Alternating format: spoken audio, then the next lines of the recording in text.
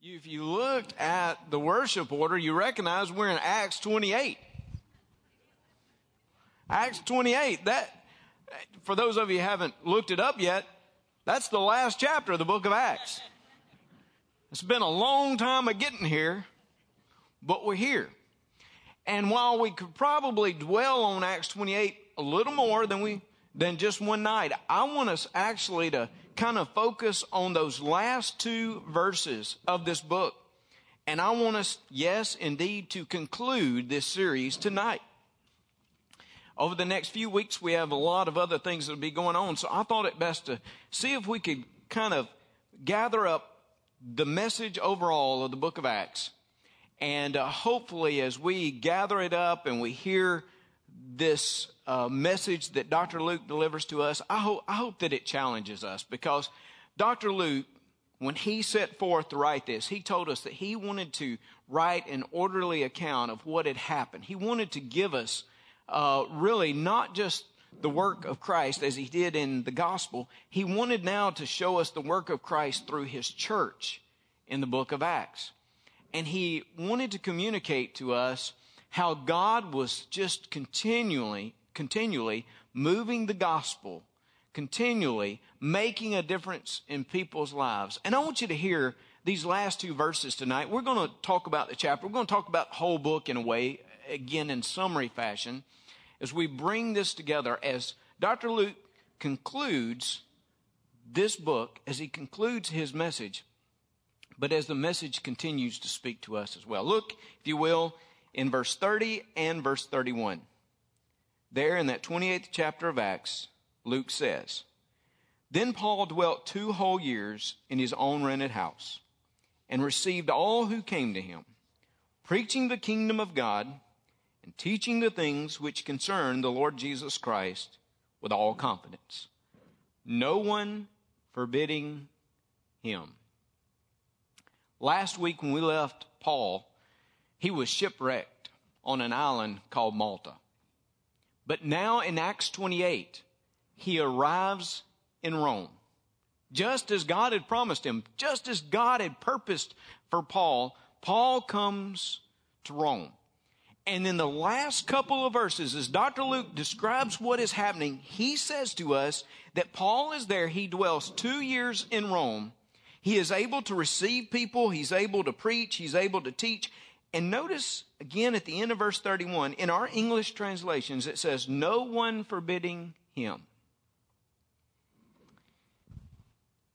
Much has been made about the way Luke concludes his book. With one word in the original language, an adverb, which means unhindered. Now again, we say no one forbidding him, but basically it says that he was preaching, he was teaching there with confidence, and he was going about it unhindered. Many have suggested that that word unhindered should be taken as the theme of the whole book. Unhindered. That somehow the gospel and the message and the preaching and the teaching had gone forth unhindered. Now, those of you that have been through this study for a while, and those of you who have looked with me at the passages, you probably step back and you say something like unhindered. I mean, if you read all of the book of Acts, you'll see that the mission had all kinds of obstacles, all kinds of barriers. How can you say, how could Luke say that the message and the preaching, all those things had gone forth unhindered?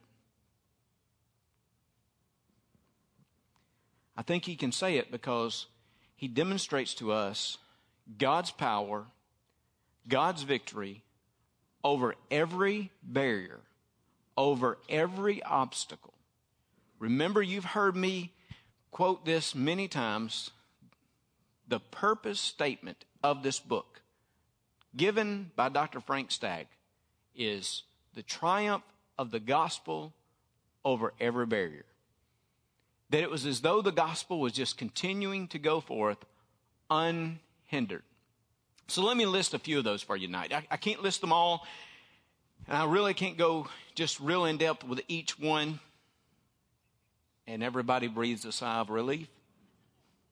But I do want to kind of paint the picture for you again. We've looked at it off and on throughout these last few weeks and months. We've looked at it off and on, but let me just kind of remind you of these. How the gospel triumphed over every barrier. I've written some of them down just to put it in perspective. One, the geographical barriers. The geographical barriers. When Luke opened his book in Acts 1:8 in particular, what did he say?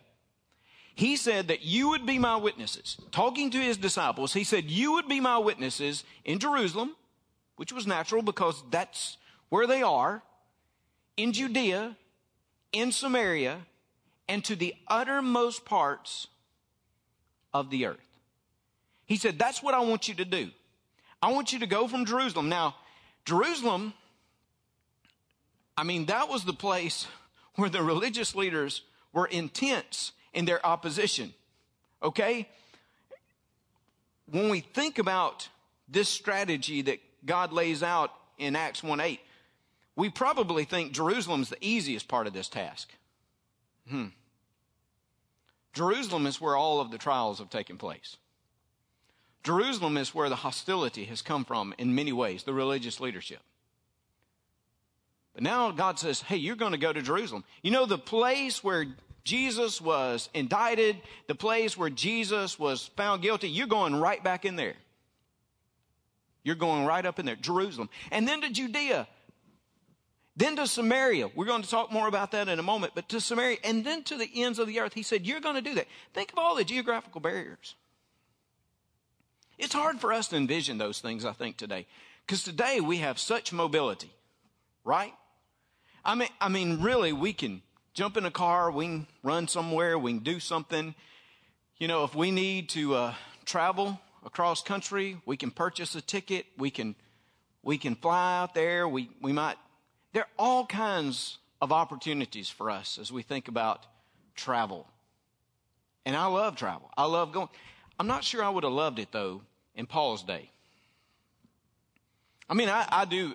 I love to travel. I love to do different things. But today we have so many more conveniences. And it's so much comfort we have when we travel. But for Paul, for the disciples, as they're spreading out geographically, they're going to have to go in some different areas. They're going to have to confront all kinds of obstacles on the way.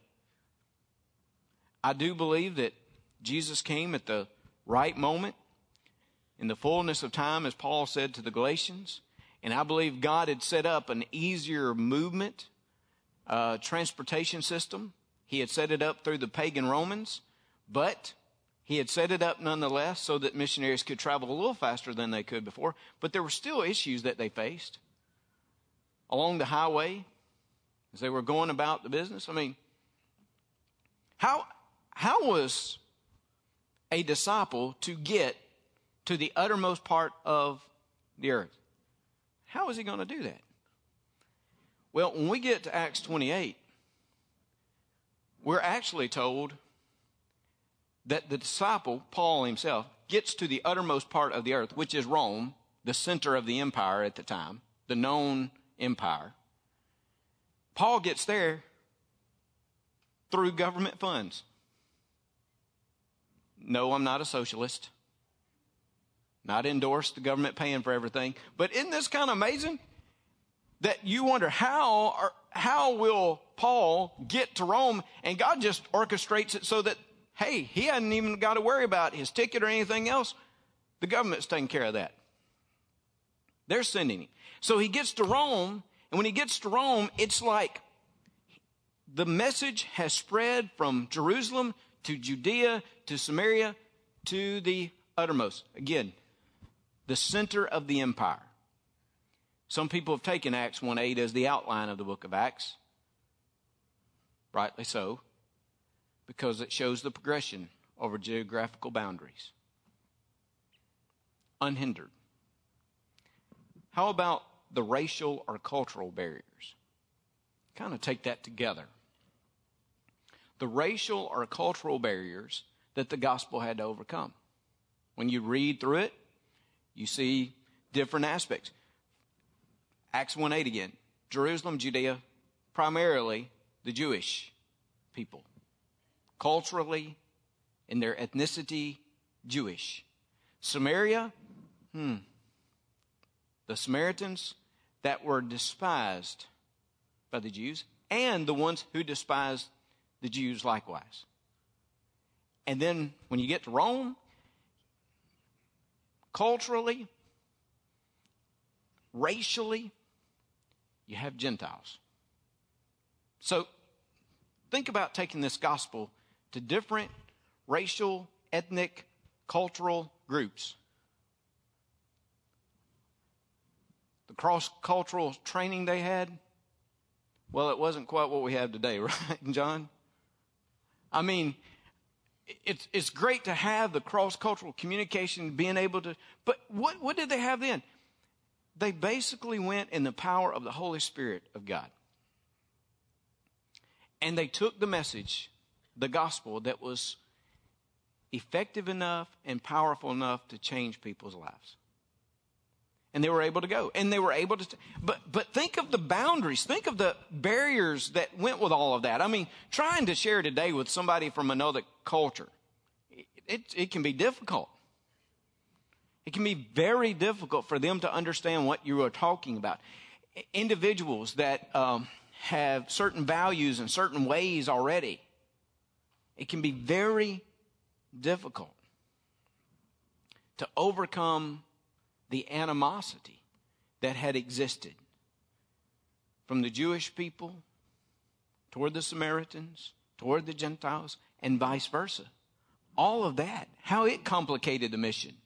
And yet, what do we see? The Holy Spirit comes upon the Jews at Pentecost. It's what we're told by Dr. Luke. And then we're told through Philip's ministry that the Holy Spirit comes upon the Samaritans, the half-Jews, as they were often reckoned according to the Jewish people. And then in Acts 10, when you're reading along there, all of a sudden the Holy Spirit comes upon Cornelius and his household, the Gentiles. You see the transition complete, by the way? The Holy Spirit coming in each case to remind us that all people can come and experience the power and the work of God. Because the gospel is so powerful to change us wherever we come from. So they overcame the cultural, the racial, the ethnic barriers. You might call it the spiritual barriers. Think about the spiritual barriers. It might go right along with this cultural idea.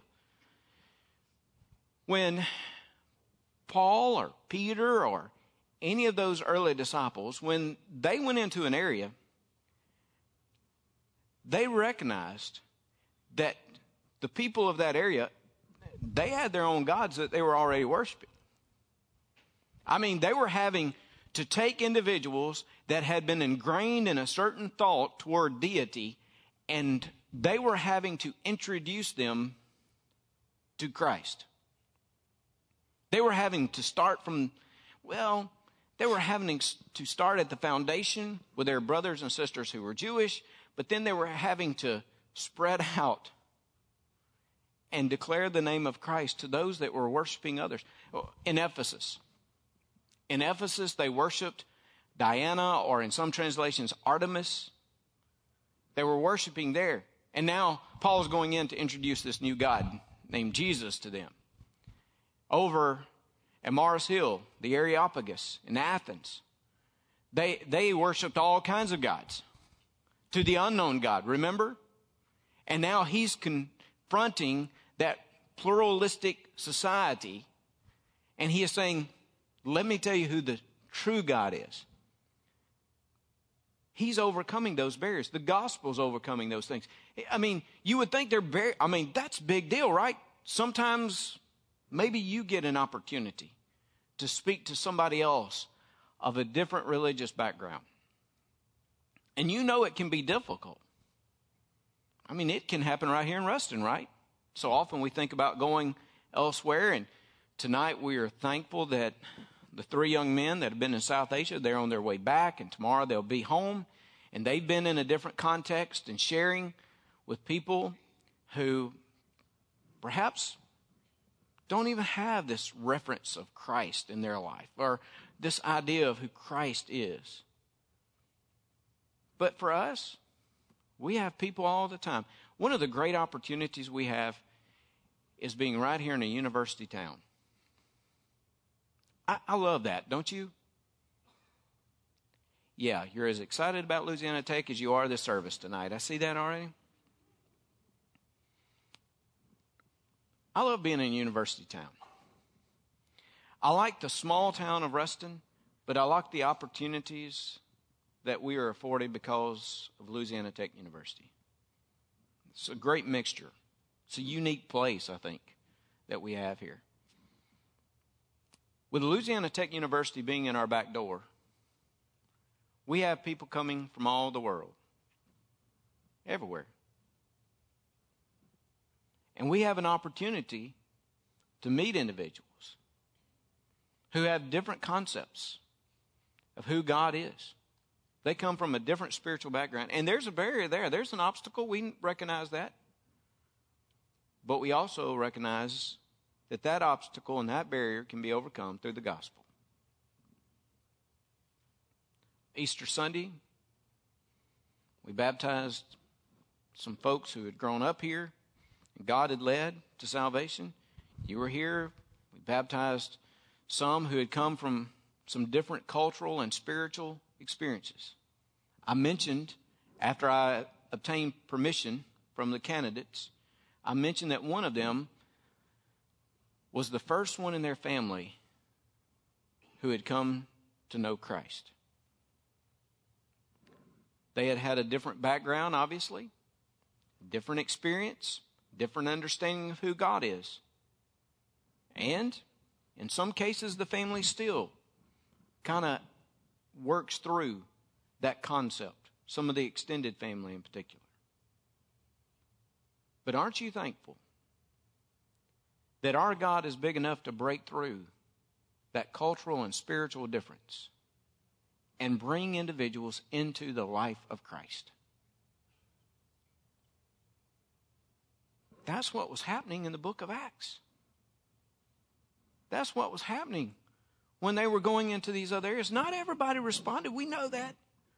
But there were so many who did. And the gospel overcame those barriers. I'm convinced that some of the spiritual barriers,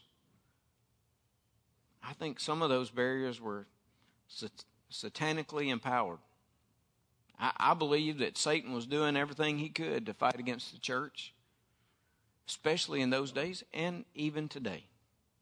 He would love to do nothing more than to stop the progress of the gospel. I believe that these foreign gods, I believe that they contain empty promises.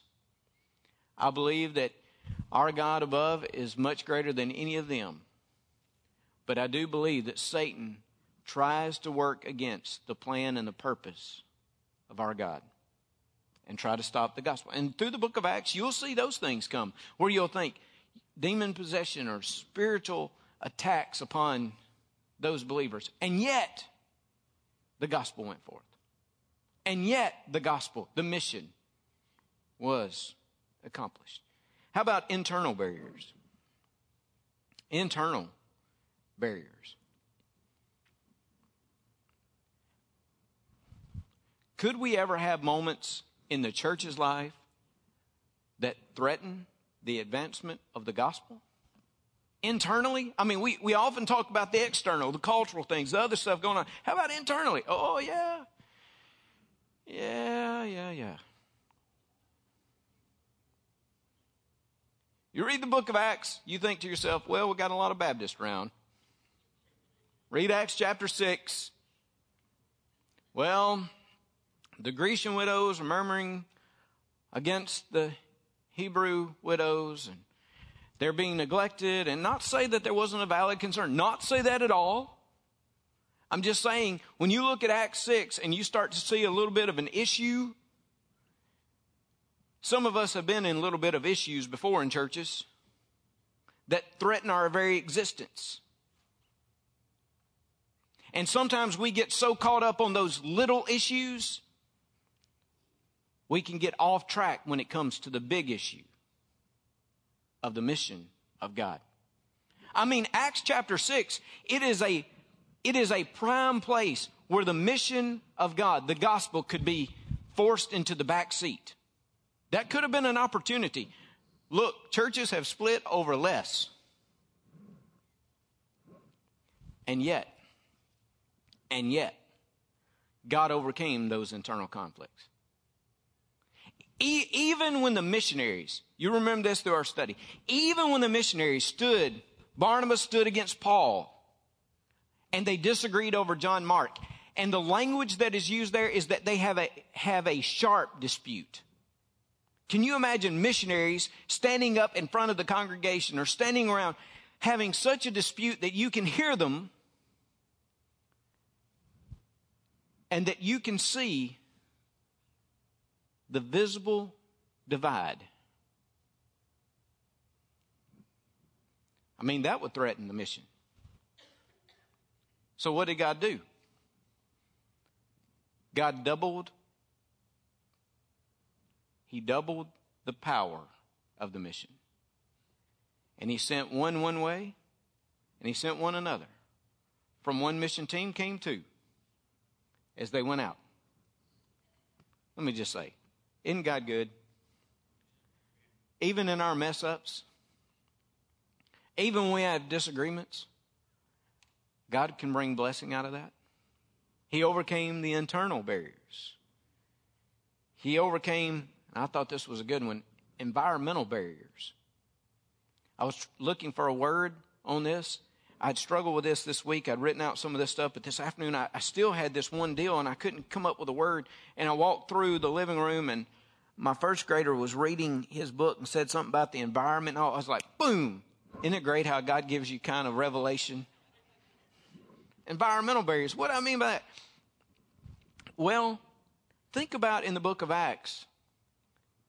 One of the main things we hear about is a famine in Jerusalem. You actually hear more about it, I think, in Paul's letters. But a famine. I mean, you know what a famine is? There's no food. The crops have failed. What are we going to do? Look, when there's famine in the land, it's hard to talk about mission. When there's an economic collapse, there are no jobs, and it's hard to even think about, okay, we're going to raise $60,000 for Annie. When people are looking around like, what do you mean? We can't even survive. But God overcame that. And you know what he did? He used the famine. He said, this is a great opportunity, Paul, for you to talk to the Gentile churches and for you to collect some offerings for your brothers there in Jerusalem, Jewish people. Look at this, the magnificence of it. The Gentiles are helping out the Jews. The Jews who, again, in this ethnic divide, could not stand the Gentiles before. And now what God is doing is taking a famine in Jerusalem. He's using resources from the Gentiles, and he's bringing the church together, united. Because our God can overcome even the environmental barriers. Acts 28, I'm not going back and reading all this. But Paul is on the island of Malta. Again, he is there because he has been shipwrecked. Paul, heading to Rome, knowing that God had called him there, a storm comes and destroys the ship. You've got to love it when God does that to you, right? God says, go, I want you to go in this way and go that direction. All of a sudden, he allows a storm to come in your life. But our God takes that storm and he takes the shipwrecked Paul and he uses it to advance the gospel. Not only to those who are on board, as we looked at last week, but as he is there on Malta, he actually ministers to those on that island.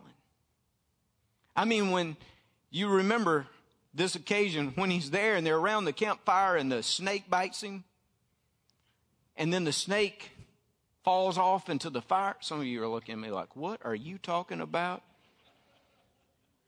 You have gone totally North Arkansas on us because you've been up there so long the last couple of days. Go back, read the story. What I say to you is that God takes the storm and he takes the shipwreck and he advances the gospel.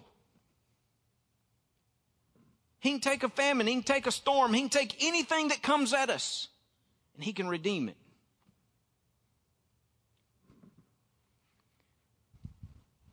One of the most meaningful and fulfilling moments of my ministry was when I was at First Baptist Zachary and Hurricane Gustav came through. And it hit Baton Rouge in that area very hard. We were without power for some time. A lot of things were going on. After about 2 or 3 days living with a wife, Leslie, you were what, about 9 months pregnant? 8.5? I said, baby, you got to get out of here. Go somewhere else where there is air conditioning. But while we were there, we housed about 276 EMS workers in our Family Life Center for about a week, mostly from Pennsylvania. All these Penn State fans that had come around, they were in there. They were responding to different things. They had evacuated the local hospital because of power failures. Backup generators had failed. We administered to them all week, helping cook, helping kind of come around. We went around and we, of course, just got some guys together. Let me back up and say this. You know, when we first talked about disaster response, because it was heavy on us because of Katrina and Rita and the different things that had gone on before, we had said, okay, we might be able to house, I think we had put a number in there, something like 100. Yeah, you do what you have to do in moments of disaster. We had 276 in there. And then we had different ones that were off. I don't want to call out anybody and don't hear me say any bad things because I got a good friends who do this. But I was thankful for non-essential government workers at that point because they didn't have to report into Baton Rouge. Now, we're not going into the concept of non-essential employees, but I was thankful for them because a couple of them went with me and different ones, and we went and put tarps on homes. One of my ministers, my pastoral care minister, he would get ice from the church where we had power eventually, and he would take it out to some of the older people to keep their medicine cool and different things. The church in Picayune that I had served called me up and said, Reggie, what can we do? I said, well, I don't know. It's just we're trying to get our mind wrapped around it. So, well, we took up money last night. I said, listen, usually, you know me, I'd receive money any day, anytime, but we don't need your money. If we had money, we could go out and we can't buy the stuff. We don't have the gas. We don't have the. So you know what they did? They brought all these 2-bys over to us. They brought up about 250-gallon big tanker of gas. Now, when they pushed it from one truck over to the other truck, they somehow messed it up, and the spigot went on the other side. So let me tell you what, for 3 days, I had deacons siphoning gas out of that thing, I believe. It's quite the sight on the church parking lot to see that. But they would take that gas out to different ones that needed it. And I just say to you, in the midst of that environment, I felt like we as a church did what God had called us to do, is serve. He gave us one of the greatest opportunities. And I remember one of the doctors later on, who was of another denomination, saying, Reggie, y'all were there. Y'all were there. I tell you that God can take those, just like the famine. He can take the storm. Somehow he can use it for his glory, for his honor, to advance the gospel. He can overcome internal or environmental barriers. And let me just say this finally. He can overcome any type of governmental barriers. Now, I've kind of lumped all this together here.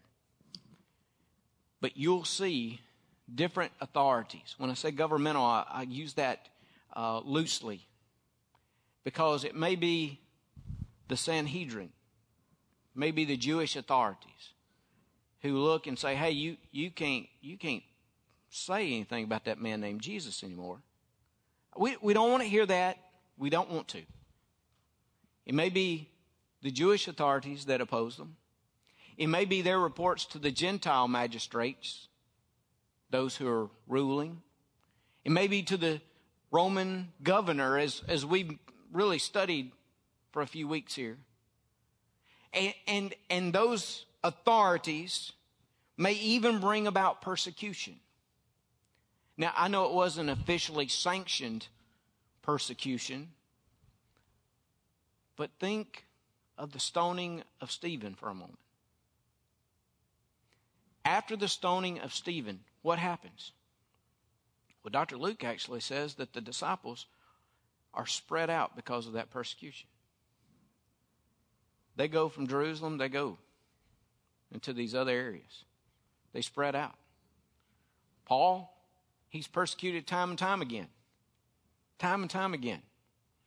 He is either imprisoned or beaten, in one case left for dead. And yet, God overcomes that. Here he's in Rome.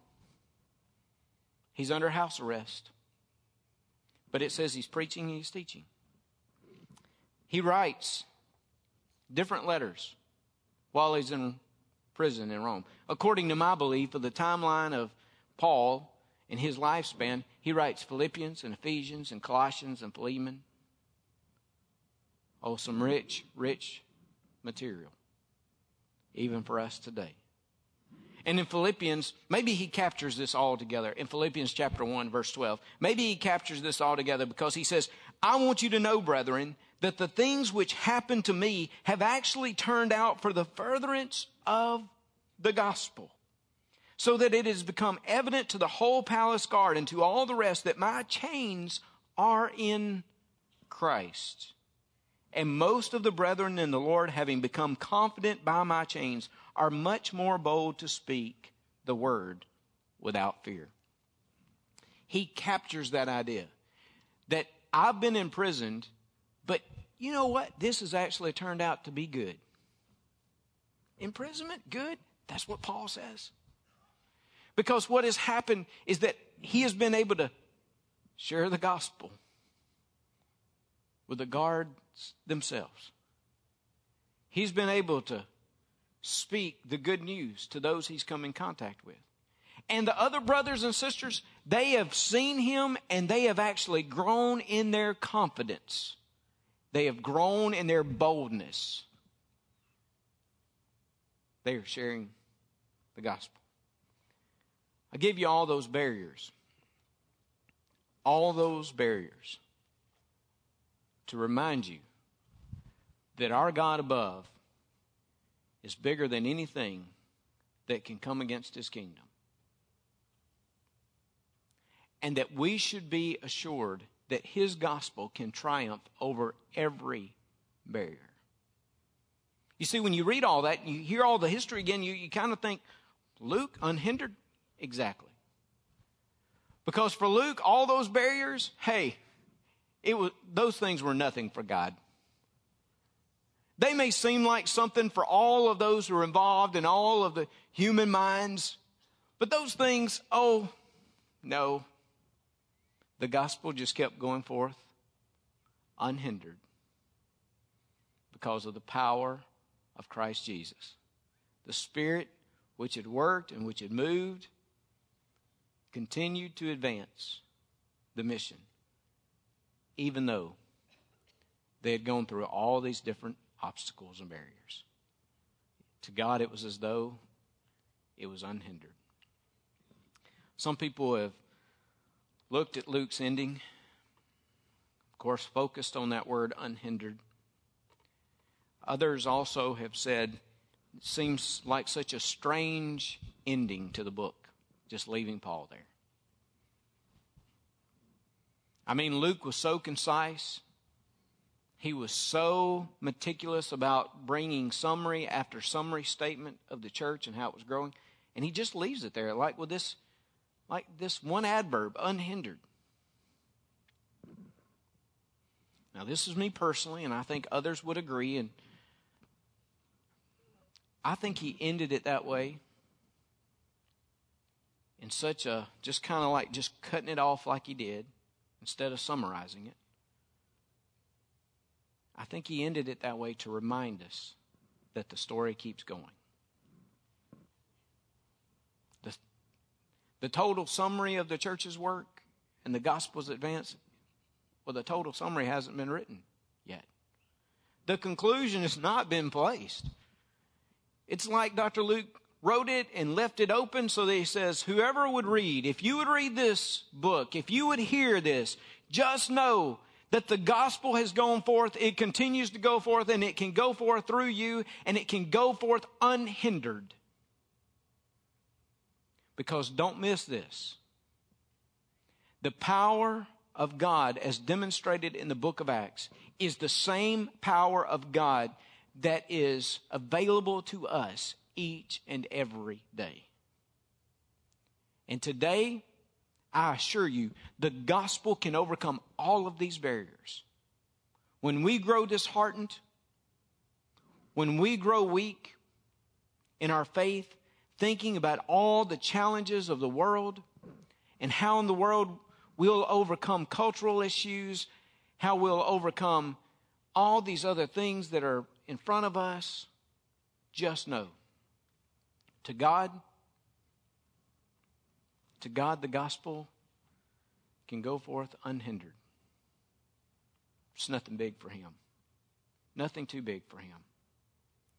He can empower us to make a difference. So I pray, as we summarize this tonight, as we look at what God has taught us in the book of Acts, I pray that we would go forth with that faith tomorrow and the next day.